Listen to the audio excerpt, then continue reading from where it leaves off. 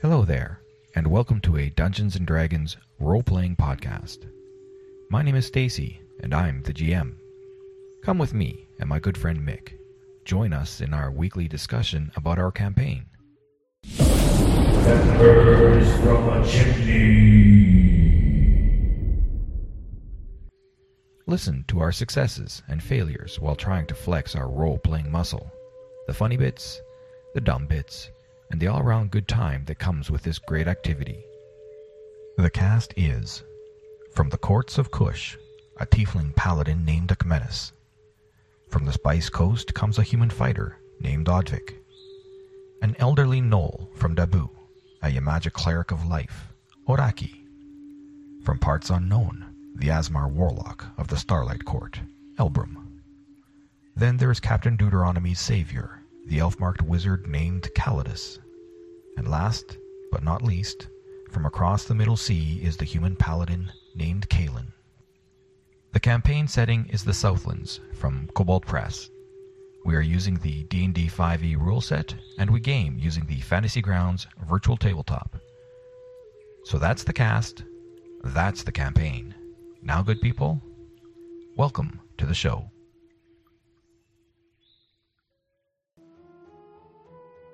In this episode, Elbrum and Akmenis stare into the dark abyss. Above, the Grey Company is unable to reseal the trapdoor. Tiny blood elementals dance about the three pillars. Tuscully tools and chitinous resin plates lay scattered about. Kalen collapses under the weight of repressed Tuscully tunnel memories. Humanoids, animals, trapped in a resin substance, chests exploded outwards.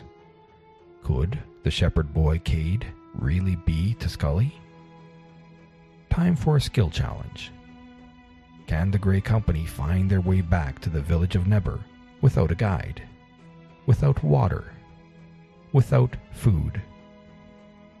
That first cold, Sarkland desert night, as they huddle for warmth, a visitor arrives. Fatma, the Djinborn. She wants to speak with the man that glowed indigo, and those that entered the hole. Calidus, grumpy, goes back to bed. Fatma knows they carry Vrilstone, and questions if they're from Mardus Vulagai, the ancient Ankashel ruins far to the west. She also carries Vril. She had been called to this pool of blood. She knows the Kajani have migrated south. She suggests they visit the dominion of the Windlords. Will the Grey Company listen to her wisdom? Do you want to know more? Then sit back, stay tuned, and enjoy. He and the sisters are in cahoots. Yeah, they're the bad guys. Why would the sisters be in cahoots with Kowal? Oh, this is the sand connection. You know, they're both sandy characters. They live in the desert. That's okay. Sand but you want a real the sand connection? Like, you want a real connection? Yeah. Come on, I'm everything I'm coming up with is really tenuous. I love though. So at one point, Calidus was talking to her about his Vrilstone, and he wants to know if she can teach him, and she's like, "No, just because I can use something doesn't mean I know how to teach it." Yeah. And right. She's like, you need to go to the Dominion of the Windlords if you want to learn more about it. That's just rubbish. But she... Yeah. I can drive a car, but I can't teach you how to drive a car. Right, yeah, okay, yeah. I can use a Vrilstone, but I can't teach you how to use a Vrilstone. It's the same thing. Yeah, right. She can recharge her Vrilstone. She knows that mine's going flat. Excuse me, could I have a USB charger for my Vrilstone? No, you can't have mine. I'm not going to let you. Yeah. When you look at it from the point of view of you being a wizard, you didn't become a wizard without study. Wizard means sorcerers can be sorcerers and manipulate magic because of their blood. It's just innate. Wizards cannot. Warlocks, they get their power from somebody who gives them the power. Otherwise, they have no power. Wizards study. They get power from study. So the only way you achieve power is through study. So absolutely, in order to learn how to use the Vrilstone, there could be a study element involved. There could be. and she's not someone who's going to teach it. No. Yeah. But yes, she did let you know that your real stone She wakes me up in the middle of the night and says, "I'm not going to." Yeah, right. Yep. Yeah. Well, she wanted to know. She was asking you about your real stone because she was like, "What the hell?" It's interesting too that in that exchange, I didn't think that I got a very good deal out of that. I thought that with the amount of information that she was given about the Vril stone, the Black Sultan, all of that kind of stuff, where it was found, there would be, and given that she wasn't hostile, again, and we go back to the way that our party behaves, we're not a hostile party.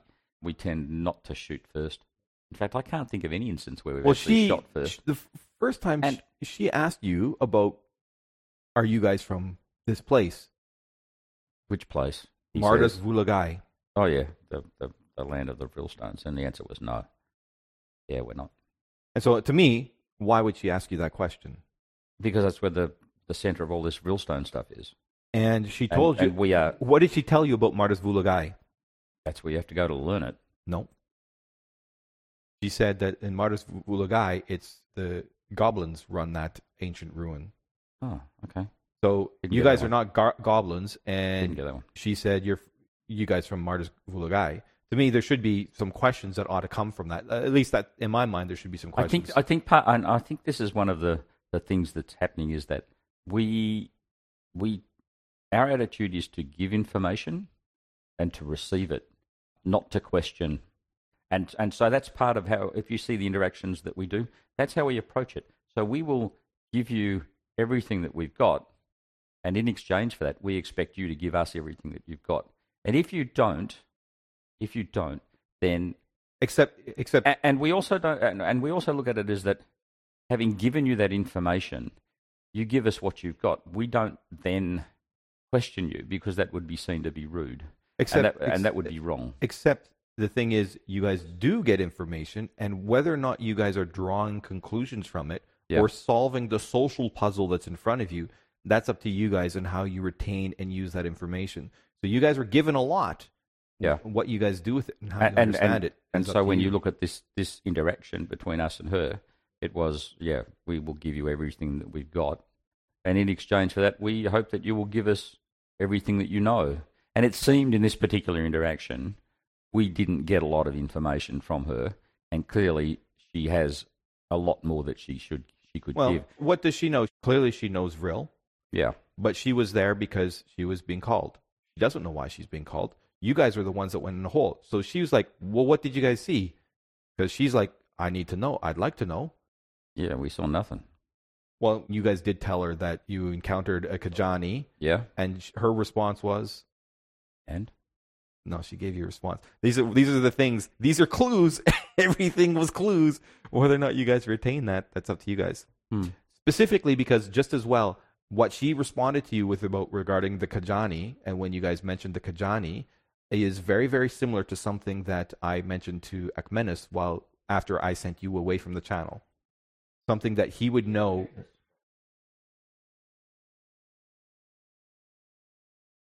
We were talking about the encounter with Fatma, and she had indicated when you guys had told her that the Kajani, and she's like, I thought the Kajani had all moved south. So she didn't see the relationship, and then of course Elbrum showed her the leaf on his wrist, and was this Vril related, and she's like, I've never heard of anything like this. I have no idea what this is about. And then of course Elbrum mentioned to her about the Fae presence, and she's like, Fae? There's Fae down there?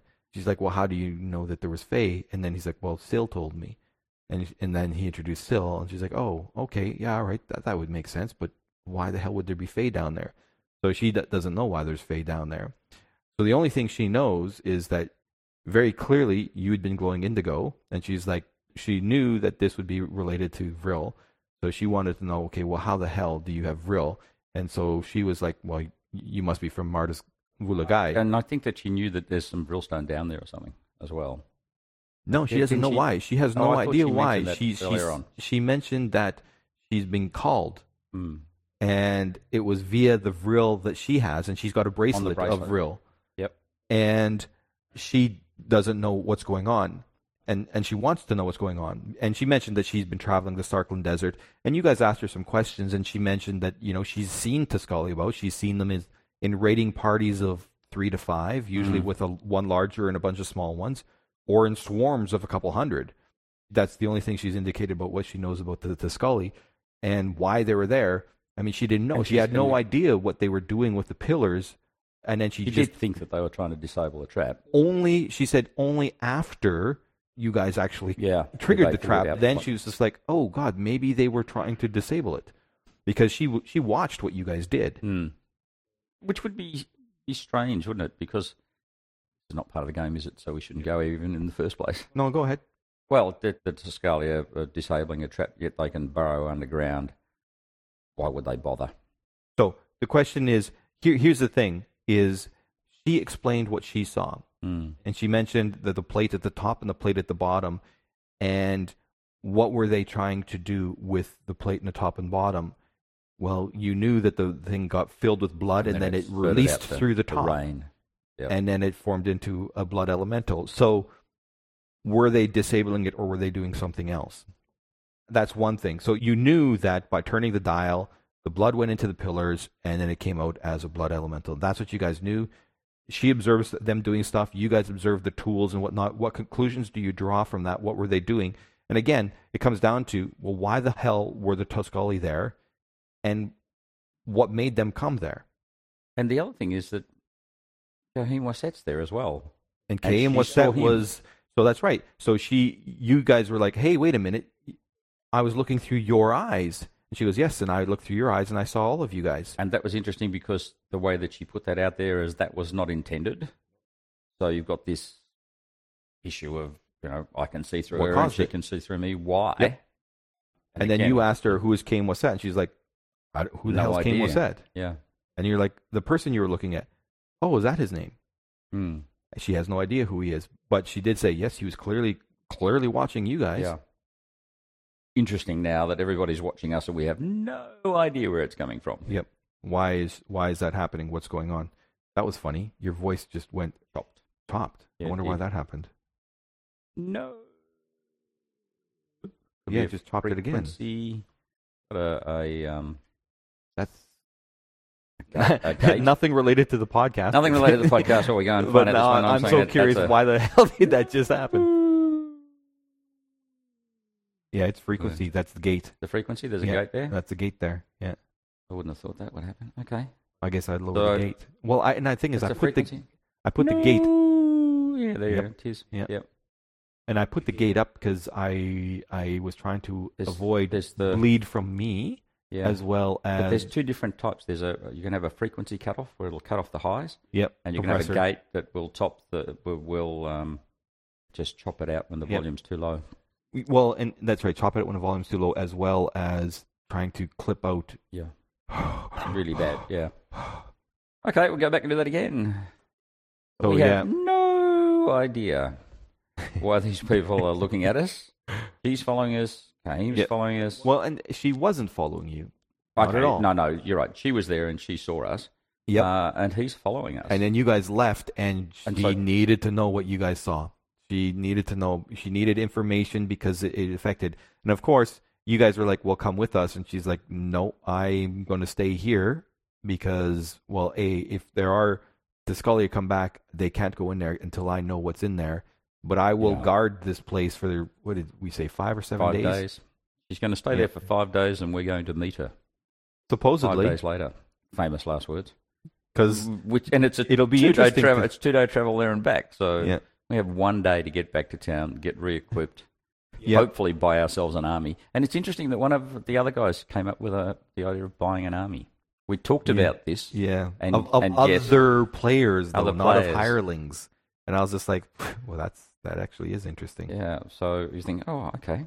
We're all a bit on the same plane there. So we're going to hire other players, and then we will stand and observe as 5 other players show up. Well, did he say players? I thought I took it as being just a bunch of hirelings. That's what that's why I understood first, and I said, I can't. You mean hirelings? Yeah. And you're like, no, other players. And yes, it's a great conceptual idea, but given that the town's been wiped out, got Buckley's chance of that one flying. So that's never going to happen. But anyway, we'll go back, we'll re-equip, and of course we actually, when you look at where we are now and what we know, we have a source of water. We have a source. Did we get a source of food? Did Iraqi come up with a source of food? No, at that Just point, you water. guys had found water. You still had enough rations that would get you Yeah. back. Yeah. And Oraki was able to. So, and we now, and having sorted out the water issue, that sort of keeps us alive through whatever desert we come across, because everyone knows now what the tree looks like that gives you water. So as long as we can find one of those, we're okay. We just need to be able to survive the night and have enough food to eat. And if we can come up with a way of finding food in the desert, then we could actually do And the this. thing is- but I think we need to go back and Oraki's nomad or desert runner ability gives her this nomadic trait. The nomadic trait allows her to consume half of the water you guys consume in the desert, as well as the heat of the desert sun does not affect her. yeah. So she's suited for that. That just means when it comes down to constitution checks and stuff like that, She she's doesn't have a problem. except at night. Whereas you guys have to have that stuff during the day. And So we have there's- the night problem as well.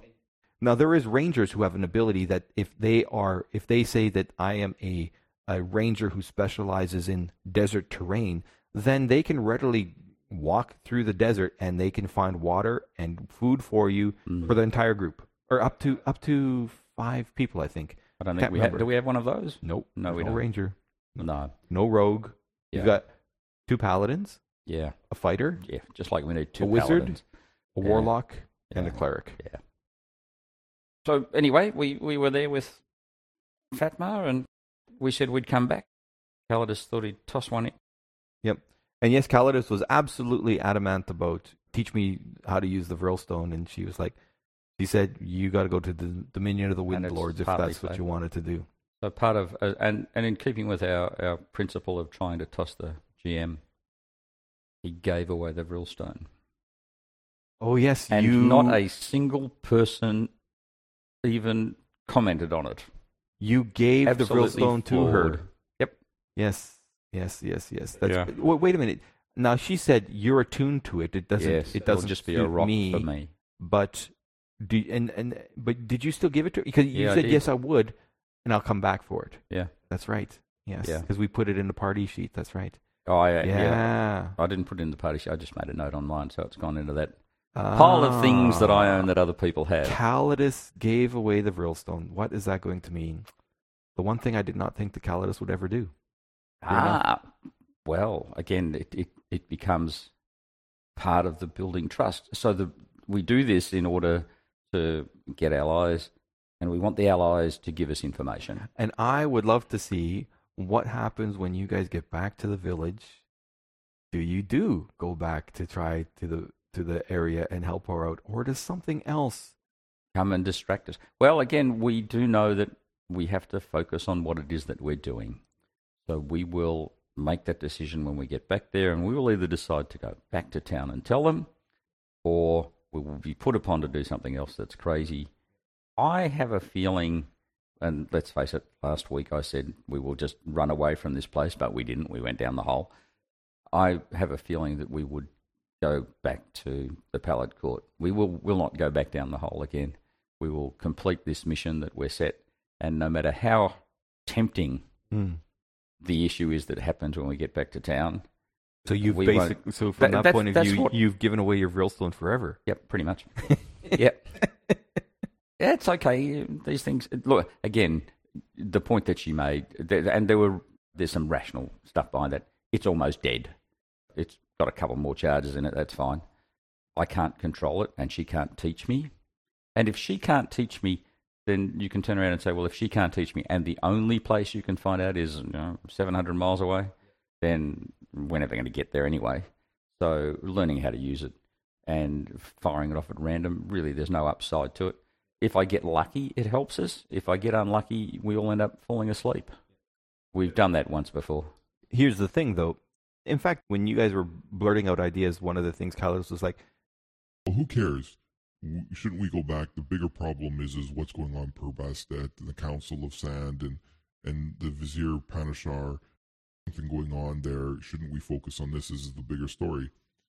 and I Well, I'm not suggesting that we should focus on that, but it is one of the other lunatic ideas out there. Yeah, And I mean, it's funny that the other guys, I don't know, they didn't seem like they're all for it. But No. this is Calidus's perception of what might be an important element. Whether or not it's important is to be said. Yeah. I mean, it could I very well think be I think that from going to the Calidus's- dominion of the Windlords is exactly where you need to be. And that's one point I'm not going to say. Yeah, I think from Calidus's point of view, the council is in the back of his mind, that's a bigger issue than anything else. If that unravels, the government falls, and then the Tuscany invasion just becomes a walkover. So he sees it from that point of view. In terms of all of the other things that he puts out there, they're grounding for him. They're so that he doesn't lock into a particular way of thinking. And again, he's got a very high intelligence, so he thinks about stuff a lot, and he doesn't accept just a simple proposition.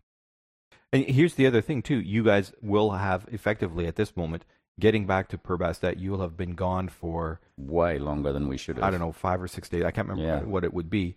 Certainly 6 days. Cero had said to you guys, come up to the district of the Lioness, and I'll have a contract so that you guys can go deal Yeah. with Hazi, Yeah. because we would definitely need this to be under the table because of X, Y, and Z related to the fact that Anouasir is outside of the Purbastet's Yeah. Zone of control. police. Yeah. And also, he's concerned but what the leader of the GFA is going to want to have happen. He indicated that you got to replace Hazi. So there's that. What's going to happen with there? Because somehow Anouasir is related to Cobal. And what's going on with Cobal? Yeah. What the hell is he doing? And on my list of things that are important, there's probably a half a dozen that fit right into that category of if we don't take on any more challenges and go straight back to Purbastet, we'll be busy for weeks to come. Well, what's going on in Linnaeus? Like, why is Srodus the GFA's president? Why does she care about Anouasir? Yeah. And you've got We've got the council, we've got the Growling Sanctuary issue. the Kajani moved to the south. Akmenis not even knows- on the list, the Kajani. Akmenis knows that the Kajani moved to the south. Not even from on the his list. history. Not even on the list. The things that I've got on the Do you list remember? of things that we need to know about are things Do you that remember we've where been... Captain Deuteronomy comes from? The south. The South, does he? No, that doesn't ring any bells, but possibly. That was Lieutenant Mehmet told you that. And again, the things that are on the list are not Calidus-centric things. So things like Captain Deuteronomy and his death, the box, what happened to our little Daryl, where's he gone? Those things are trivial compared to the list of things that we've been given to deal with by people who are above us in terms of the pecking order within the town. Issues that have been raised Trivial by them. only from the information that you have at hand so far. Yeah. Yeah, and so that means that from a collective point of view, we have to go out and sort out this is what we've agreed to do. Anything that we get that adds to these bits that we've got contractually are trivial, we can add that to those, and that might bring us more clarity. For us to launch off, for example, if we get back to Purbastet and explain this is what we found the blood lake is because there's a blood elemental there, he's guarding a cavern in the ground. We don't know why, and here's a sample of the blood because what the Pallid Court's after is really something like a sample of the blood, so they can say this is not something that we've done. It's not human blood. This is pretend blood. Take it off to a chemist, get it analysed, all that kind of stuff, and that's what they can do with the information that we've given them. That's what you want to happen, and then we go off and go, well, what will we do now? Well, the GFA aren't going to give us they've given us a contract essentially. Well, they haven't because now it's going to be 6 days later. So what's happened in those 6 days? Yeah, but essentially, that's the next thing that And comes what up. happened? We've got What happened to your benefactor in those 6 days? yeah, where she disappeared to. What's happened to Mehmet? Our private eyes are going to be sitting there going, well, they disappeared in a hurry, isn't he? Didn't they? And so all of the other things like Captain Deuteronomy and the box becomes an individual rather than a collective issue to deal with. If we sort of put them in order and we would sort of go and take out all of the things that we've been told, like let's ignore the Tuscany invasion, and let's ignore the chaos in the court. What would we pick? And the answer is probably we would pick. That's the interesting question for me. What will you guys pick? Because I'm sitting there. Ekmenis has got his priorities. Odvik has got his priorities. Kaelin's got his priorities. Elbrum. I'm thinking not in terms of individuals. I'm thinking in terms of the group. And that's the thing to me is what does your guys' egos in playing your characters? What will, for example, I think that Kaelin, he hates the fact that you guys are doing anything to do with the Pilot Court, and he's very vocal about that, which is very interesting. Yeah, that's great. The scenario that I built is that we would go after the princess because she's missing, and as a collective group, then we would look at that and go, that's the one that we'll pick. We will not take any individual. We've already done Elbrum's into the pyramid. We're probably not likely to do something that benefits an individual or that they need to resolve. No matter how well they argue it again, we will look at things that if we had a choice would be, what happened to the princess? She was the one that got us the house. She is the one that we've been working with. She is perhaps the most supportive of all of the people that we know for our group. And I think that is where we would go. On the list of how that fits in with everything else that's going on, we walked away from her and were prepared to sacrifice her. I want to tell you so badly where things are going there, and I can't because that's too big of a reveal in terms of. And they won't listen to the next. They won't listen to the next podcast if you tell them where that went. So the issue about when we get back to the town to re-equip ourselves then becomes one of, well, we're back at the town. You offer us some grand scheme to go off and do. Are we likely to take it? Unless it's going to give us a really, really good connection into someone that we need to know, the answer is I can't see the group picking it up. I also can't see the group going back. I can't see them, they'll probably say, yes, we said we'd go back, but there will be a discussion about we are supposed to be there. The most charismatic out of you, because this is not going to be a role. This is you guys having a conversation and making a decision. Because I'm not going to have this one come down to a role. And I think that what's going to happen is we will get to that. We will get into that situation, even within the role playing, of who thinks it's the best place to go. It's at this point in time that I would like to have all of the stats of all of the people in front of me, and while you wouldn't play it as a role, you'd play it as a discussion. I actually would play it as a role. And interestingly, last night in the one-off that I played, we got down to a situation, and my paladin had a persuasion, like a raw figure of 18 or something, and got beaten out on a roll by someone who had a raw figure of 8. And so you end up with a situation of we rolled it, and then the paladin has to then explain why it is that he's following the other person to go down the path. In this particular situation, if it's going to be based on a discussion, it'll be who presents the best argument. And my guess is that the discussion that will be held once we get back to the town, I wouldn't participate in it. And again, that's probably cheating because I wouldn't participate in it because I think I, like you, think the discussion will be interesting. So I'm going to sit back and listen to it because I think it'll be fun. This is the thing, too, is at the end of the day, the discussion for me, like when you are having discussions with NPCs and stuff like this, and someone might have a persuasion of 18 and another one might have an 8, this is where the dice comes in. Like there is passive, and it comes down to, in situations where you're trying to convince an NPC, like there has got to be negatives as well as positives, and this is where the dice do come in. So yeah, you might have an 18. So basically that means your odds of having a positive result are much higher, but there is a situation where you roll shit. And if you roll shit and the guy who's got 8 rolls good, this is just looking at the one who is less persuasive and being like, oh, and all of a sudden he's focused on this guy instead of the guy who tends to be more persuasive. And then it's like, well, how do you role play that and how do you interact with that?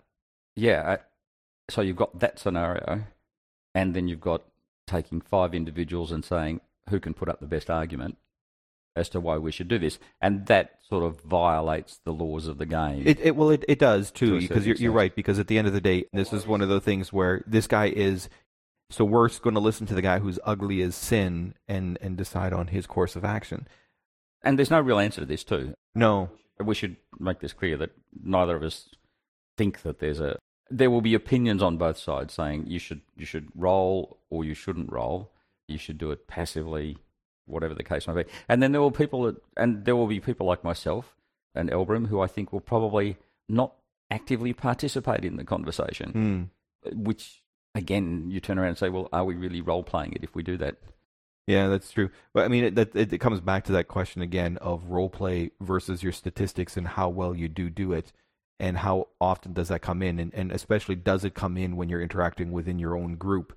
And the tendency is that it doesn't, because you want to keep your group dynamic working. And if they are against each other because their abilities should be against each other, then how do you role play that, staying in character and keep that group dynamic together? And that is a huge, huge challenge. Like Critical Role, they do it really well. And I think we saw this Akmenis, was it Akmenis last night, who is totally against the Pellet Court. Kaelin is totally Kaelin of vampires. So we had one of those when you went off into a separate channel, and as soon as you went off into a separate channel, there's this sort of like, I hope you guys aren't being offended because I'm playing hardball on being Kael and he hates them. This is, I'm not trying to be an arsehole. I'm just playing the part that I'm playing. Which is interesting that after 4 games of having to be a pain in the ass, he's starting to apologise for having to be a pain in the ass for doing an incredibly good job at exactly what he's supposed to be doing. And so a group of good players recognising that will stay together. And I think that's when you get a group that it's works a challenge, as a though. cohesive It's a thing. huge challenge. Yeah. Yeah, and it's because the people understand that's where he's coming from, and that he's doing what it is that he's supposed to do. And when we talk about what's going to happen from his point of view, the sooner he's rid of the Pellet Court, the happier he'll be. So it's, yes, what will he want to do? I imagine he'd want to go straight back, get rid of them, and never talk to them again. And the thing is, too, is at the end of the day, this is the thing about playing a paladin. You've got your oaths. And if you are violating your oaths, and this is one of the things that I should be more abreast of, you lose your abilities. Yeah. Yeah. So that's one of the things. Like, for example, Akmenis is a paladin as well. Is he violating his, I forget which type he is. It's hard for me to stay on top of that. And I think maybe I need to do like one of the messages of the days or something like this at the beginning and saying, remember, you have to roleplay your oaths. I can't stay on top of it for you.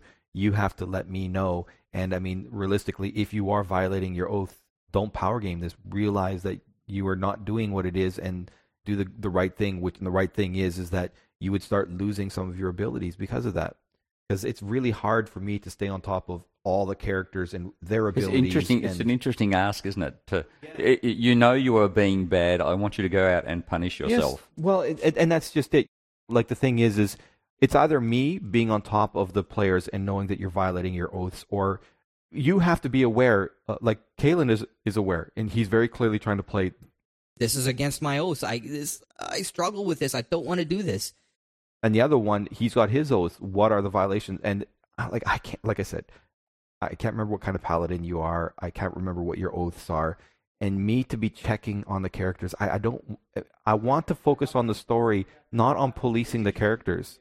And it's interesting too, because we now step into a whole this group being particularly good at role playing.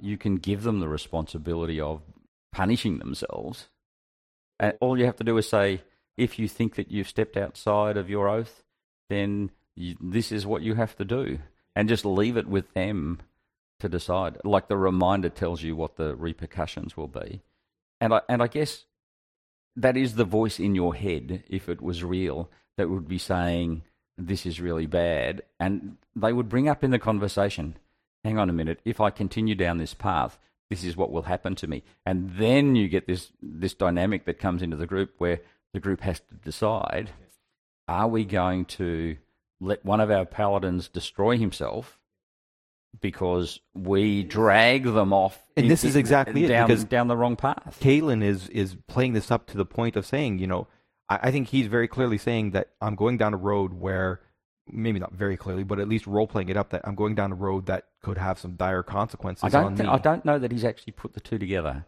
I think that and the point that you bring up, I think, is that people know that they're not supposed to do this, but do the players know what the consequences are, or do they continue to role play this position of this is what I must do? I don't think that he knows what the consequences are. I think that he knows this is what he must do as a player. I think if they are both reminded of these are the consequences and you need to decide when you've crossed the line, I would not be surprised if that was a message. If you sent a message to Kalen and said, these are the consequences of it, he would look at it and go, at the next possible opportunity, I'm going to make it abundantly clear that if I continue down this path, I will lose my ability to do whatever. And he will make that known to the group that he could probably do this for a day or two, but already the sensation, the loss of power is already starting to impact him. And that's going to create a massive amount of chaos, because when we get to the town, all of a sudden you throw that in. Yeah, you throw that in when we get back to the town and say, oh, they want you to go off and rescue Mary Gafups out there in the swampland. Kalen's got this issue about the Pallid Court and all the stuff that we've done, and that he needs to be rid of it. It needs to be over and done with. He must go back to town and tell these people so that they no longer have an impact in his life. He does not want the Pallid Court being something that sits in the back of his mind. And also the oath thing, he has an oath that he has to deal with, and he has made this commitment to the Pallid Court to fulfill this contract. Whichever way he goes, he loses. He's torn both ways. So he has that. His loyalties are being shredded in 4 different directions. And that's the crux, is that if you are a player that cares about staying in character, then these are things that you would, playing a paladin becomes really, really difficult. Staying true to your oaths. And yeah, I don't know if that often happens where people are really doing that, because that's just it, self-checking. I don't think they do. I totally understand where I'm just like, you go to do your divine smite and you smash into the creature and your divine smite does not work. Now, as a DM, I loved being able to go and be able to say that, but that does mean that I must be on top of their character sheets and must be, you are violating your oaths. And it's a crux for me. Do I want to be on top of their character sheets, but at the same time, as a story element, it is so good and so rich. I debate it. And I guess as the story element, is it one of those things that you lead into by saying, you wake up the next morning and you feel strange. Yeah. And then you lead into it and hope that they twig that this is what's happening? Or is it one of those things that you just simply remind them of? Or simply let happen and they go, the divine smite. I can see the scenario where the divine smite doesn't work, and then you have an argument about law and rules of the game, and you can't do this. Well, to me, and that is, and whether you want that to come, I would imagine that if you were losing your power as a paladin, it would be a gradual thing. You would feel it coming. You would know what it is, and you would recognize it as for what it is that you're or doing. You would hope that you would recognize it. But yes. No, and you're right. And we have encountered that situation already once, where one of the new guys was like, "Oh, wait a minute, can they do that?" And they had an idea of what that NPC could do, and I was like, "Yes, they can." And then they just were like, "Oh, okay, this is a situation where he's changed something, so just let it go." And yes, that's just it. You might have. This is the beauty of, as a host, as being a DM. You can change things, and you should change things in order to make what you're doing more rich. To try to, like, for example, everybody's aware that werewolves are, and it would be common knowledge, I think, in almost most settings, that werewolves would have some, or were creatures would have some, be vulnerable to silver. And because of that, people can come into a situation and, like, I'm going to silver all my weapons. And you could let them do that because you know that they're doing that because they're aware that if they encounter a lycanthrope, they're prepared for it. Or you can sit there and say, the lycanthropes are different. And it's up to you, and whether or not they accept that or not. The point to me is you want. It's not about trying to screw the players over for the sake of screwing the players over. It's about trying to make the story as rich as possible. Or at least that's to me what it is. And we have done that. But there have been situations where you have to think about what it is that happens. You hit something, what you expect to happen doesn't happen. And we've done this where we have had situations where the strike doesn't do the damage you expect it to do, so you do something different. If the players continue to strike at it, if the only solution they have is to do what they've done before that doesn't work successfully, that really is a situation where you end up with an argument. So I agree with you entirely. A DM should change things up all the time, if for no other reason than just to keep the players on their toes. But really, it does add a huge amount of interest to it. You can't to walk into it. I see absolutely no reason why you would walk into a game knowing what the outcome is going to be. Or like the very first time I encounter a mummy, I don't even think about it. Burn, burn, burn, burn. Now, does common sense say burn it? Or is it as I know that mummies are vulnerable to fire, am I coming in and trying to burn it because I have that awareness? So here's the thing, and this comes down to, again, to me, is like what would be common knowledge or not? How prevalent are mummies in this world that people have encountered that they would know that there would be some common knowledge that if you encounter a mummy, you better have fire ready to burn. So, you have to weigh those decisions. And I mean, it is a challenge. It is a challenge. But at the end of the day, like, to me, again, the story is everything. And to that end, I started as a player again on Tuesday. I rejoined playing as a player with the DM Nulky. Yeah. Because the issues that I had previously where I left, I mean, they're gone. So, and I wanted to play. I haven't had a chance to play in Sleeper Island. There's nobody that's running sessions at my time. So I wanted to play. And there's something about just being a character and just staying in that character and that. So I created a bugbear and I gave him a Spanish accent. Oh, no. So he's like, hello, I am Tatooine. And, rolling the R's. And this is my bow, Whisper. Whisper, say hello. Hello. And the guys were just like, did your bow just say hello? He's like, yes, she said hello. But your mouth moved. Well, of course, she doesn't really talk.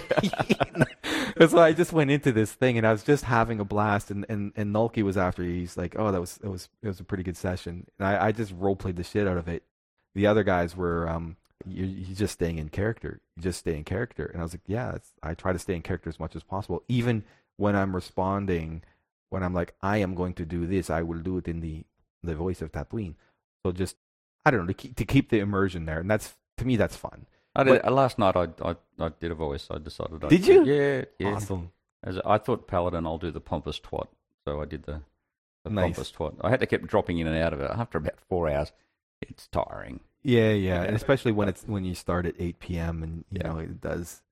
Like the people that are so into it that they'll play a game at 2 o'clock in the morning and then go to work. Wow. Yeah, I don't know how that works. You do what you do for your hobby. Good for you. It's challenging. I can't do that. But anyways, I think we should probably wrap that up go. there. It was Yep. a long session. Okay, people of the interwebs, until next time. Thanks.